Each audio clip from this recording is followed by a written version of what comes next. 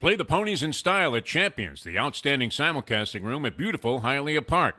Yes, the grand old lady of thoroughbred racing has never been more vibrant, and you can wager on the races from the top tracks around the country while enjoying a cocktail at the Brass Rail Bar or any of the fine food served throughout the facility.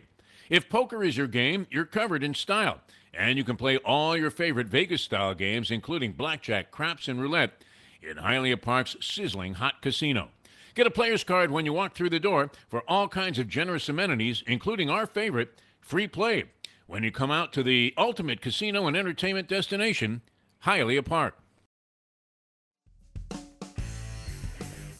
Welcome, one and all, to another edition of After Hours with Ethan Luby here on the Believe Network. Today, we are honored and privileged to talk to two big-time players in Hollywood, co-creators with a nice group, also executive producer, director, and stars of the new AMC series, Cooper's Bar. We have Ray Seahorn and Lou Mastillo with us today. Good morning, good afternoon. How you guys doing? Good morning, good afternoon. All righty. Hello. Hi. Okay, so I am a big fan of both of you, and I'm sort of sad I only have a short window with each of you. Lou loved you as Vince and Mike and Molly in The Sopranos, and Ray as Kim Wexler in Better Call Saul, also in Veep, all the things both of you have done. I appreciate your time here. Want to talk to you about Cooper's Bar as it was just released on AMC, the YouTube channel, AMC as well. So, Kim, you're executive producer, director, star. Lou, you're actually one of the co-creators. Flo, how did this project come together? All in a workout class in the morning in L.A. while I was out there That's doing great. Mike and Molly. That's the truth. And so we all went to the same 9 o'clock class, and we didn't really know each other. And then we would start to say hello after class, and we all got to know each other. And I have this weird backyard in L.A., and I had invited David and Hannah, who are the writers, producers, and David Connolly is also in Cooper's Bar. And we went to my backyard, and they both loved it. And David kept saying, we got to do something back here. We got to do something back here. And he came up with a script, and we asked Ray, and Ray was very enthusiastic. And so we did a 10-minute short, and it evolved into AMC liked it, and here we are.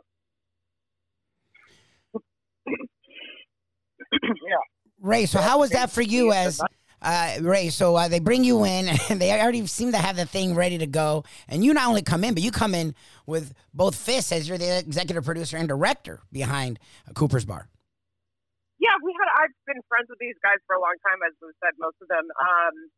Nick Morton was the other writer on it, but we've all known each other for a long time, and I guess it's sort of one of the best ways anybody could make something is a bunch of friends that were just making each other laugh, and having a good time together. And then people liked it, and we kept going. And I have worked with new play development in my former life in theater for years and years and years, and I very much like doing development and working with writers. So that was a good fit for me. And then I wanted to direct a couple of them. So we just kept going and had a blast pulling it all together. Talking with Ray. Ray. We didn't. Dick was not in the original workout class, but then we invited Nick. We invited Nick back to the yard, and he went, "Oh yeah, let's." He was all excited, so Nick came aboard, and here we are.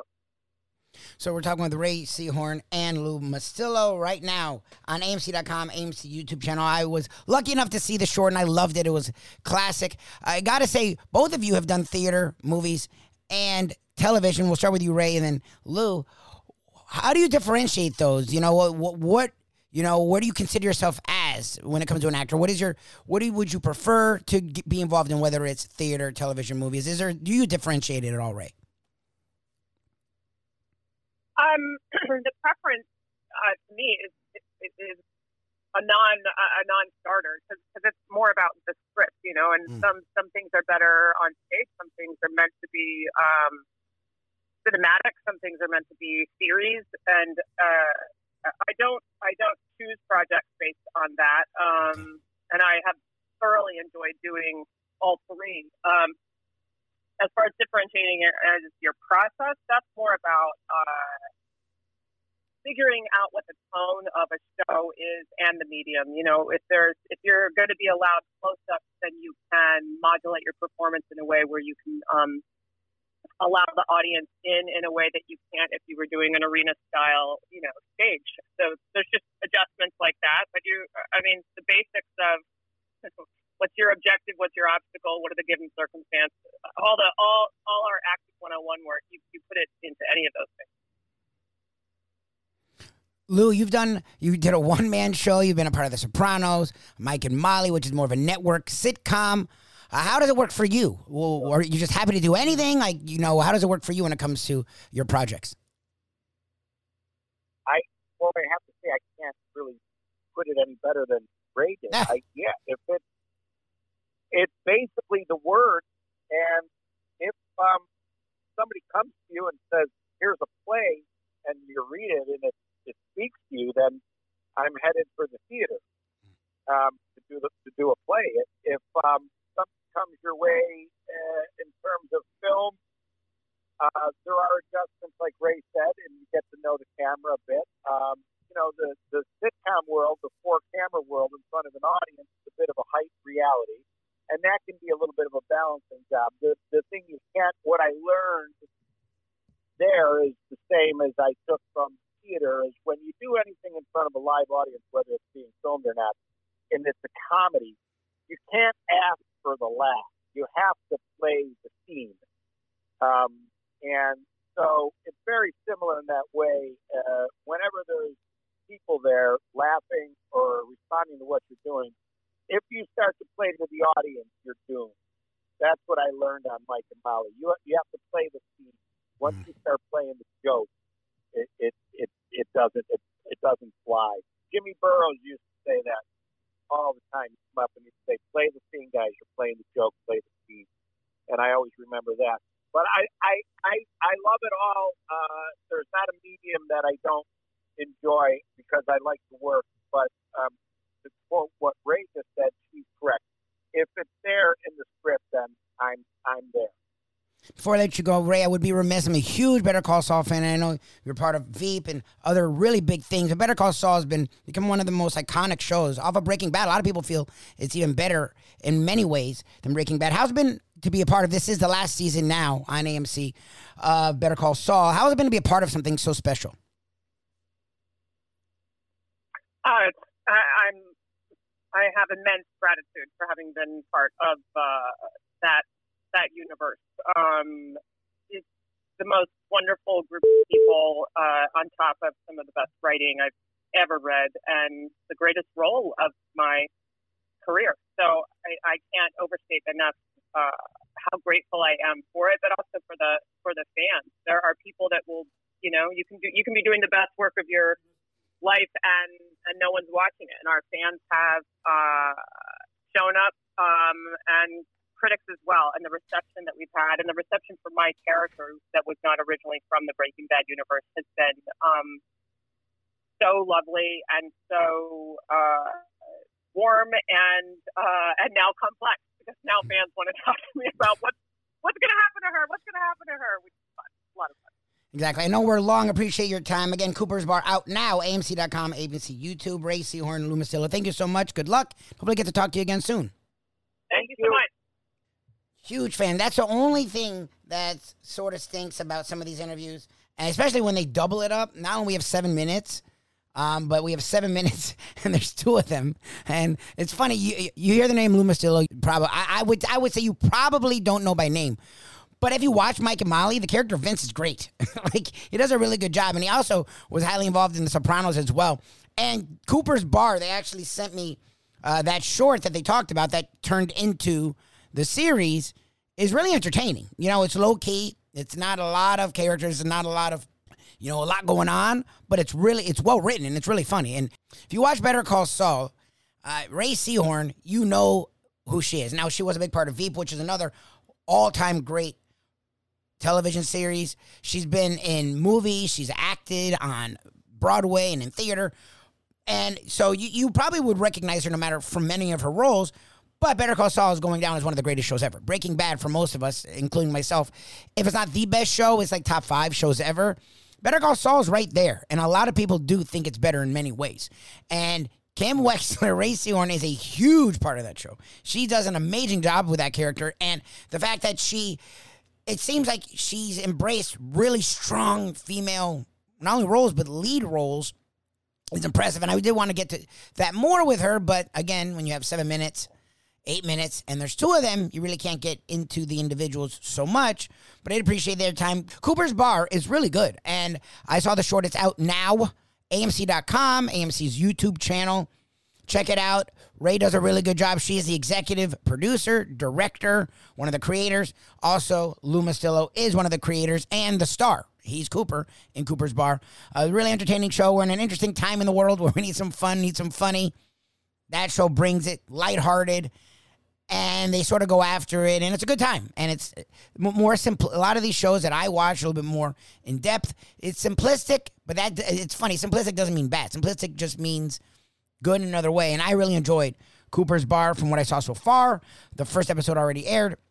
It's going to be a 6-episode series on AMC.com and AMC's YouTube channel. So appreciate Ray Seahorn and Lou Mastillo joining us today here on After Hours with Different Lobby on the Believe Network. Last night was Game 5 of the NBA Finals. It was a brickfest as the Warriors shot 9 of 32 from 3.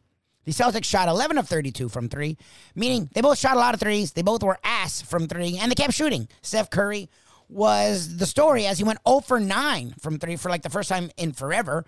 After an amazing performance in Game 4, a tremendous series, he had a tough night, but he was picked up by Andrew Wiggins, who led the Warriors in scoring. Klay Thompson actually hit 5 threes, and he was second in scoring, and then Curry drafted in after that.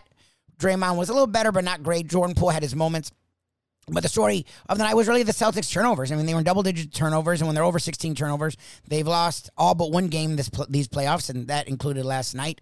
Jason Tatum was not especially good. In the fourth quarter, he was horrendous. Andrew Wiggins was the star of the night because he was great defensively, really held Jason Tatum in check, especially in that fourth quarter when the Warriors finally sort of pulled away. It was a nip-and-tuck game. Warriors started really strong, but then the Celtics got back in it. And the third quarter, where the Warriors have owned the third quarter of this series, last night, the Celtics did. The Celtics shaved a 12-point halftime deficit to 2 in the matter of less than 2 minutes, and by the end of it, had a lead for the majority of that quarter. On the last-second buzzer beater from Jordan Poole, the Warriors had a 1-point lead after 3, but it felt like the Celtics were in that game, and it was going to be a dogfight until the end, until the middle of the fourth, when the Warriors started to slowly pull away, and then by about the 2-3 minute mark, the game was in double digits, and the game seemed to be over. Warriors now lead 3-2. The series heads back to Boston for Game 6 this Thursday. Look, I've had the Warriors in 6 the entire time. Nothing's changed that for me. Clay was better, but still not really good. Steph, who's been great in this series, had an issue, and it's something Diva and I talked about in our morning show. It's like the 3-point ball is fine. I get it, but to me, if it's not falling, stop forcing it. I understand shooters, you shoot till you hit. Do you have to? You know, like, yeah, if you're in rhythm and you get a 3, fine. But to say Curry was just jacking up stuff, and I get it, he shoots long threes. But yeah, he shoots long threes in rhythm when he's feeling it. Last night he was not feeling it, yet he was jacking up not 30-footers, 35-footers, and jacking up stuff not off of a screen, with the ball in his hand, shooting up a shot. That's not his thing. His thing is coming off screens, catching wide open, or catching with some space, shooting. He was forcing it last night, and you could see it. And it was interesting that the rest of the Warriors were able to sort of prop him up and get that win. The Celtics struggled mightily last night, and we'll see if that translates to game number 6 this Thursday. Wednesday night, the NHL Stanley Cup Finals hit the ice. You have the Avalanche Lightning looking for their 3rd straight Stanley Cup, which no one cares about because not only hockey's not a big deal, but hockey out of Western Florida is definitely not a big deal when it comes nationally. The Avalanche are a monster. They have been dominant in these playoffs, so we'll see if the three-time champion Tampa Bay Lightning can make it a 4th Stanley Cup victory, or the Avalanche, who have won a ton early in their time in the 90s, have had a resurgence, and they've been really dominant this season. We'll see which force rules out. The Live Golf Tour had its opening action this past weekend. This upcoming weekend, we have the U.S. Open. It is not a Live Golf Tour event, but it's not a PGA Tour event either.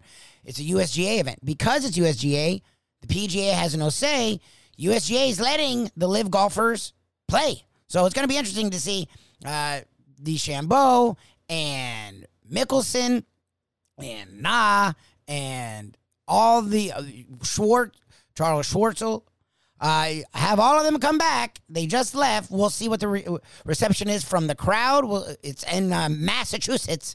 Usually pretty diehard Americans. So we'll see how they receive the golfers who supposedly were traders and are already back playing in an American tour. We'll see how that goes over. We have a lot the rest of this week, as again, we will have the NBA Finals Thursday. Defo will be back tomorrow with me. Check us out each and every morning. You can just South Florida Live, Google, YouTube, check us out. The Defo Show with Luby. Again, search on YouTube, search on Google, The Defo Show with Luby, or look up South Florida Live as well. We do a show each and every morning live, 7 to 9. Also, check us out, our South Florida content, the 5 Reasons Sports Network. And here, more days than not, After Hours with Defo and Luby on the Believe Network, as Defo likes to say, each and every day, no matter if you're the Celtics and you had a ton of turnovers, or you're the Warriors and you're Steph Curry and you couldn't hit the side of a barn last night, you gotta believe.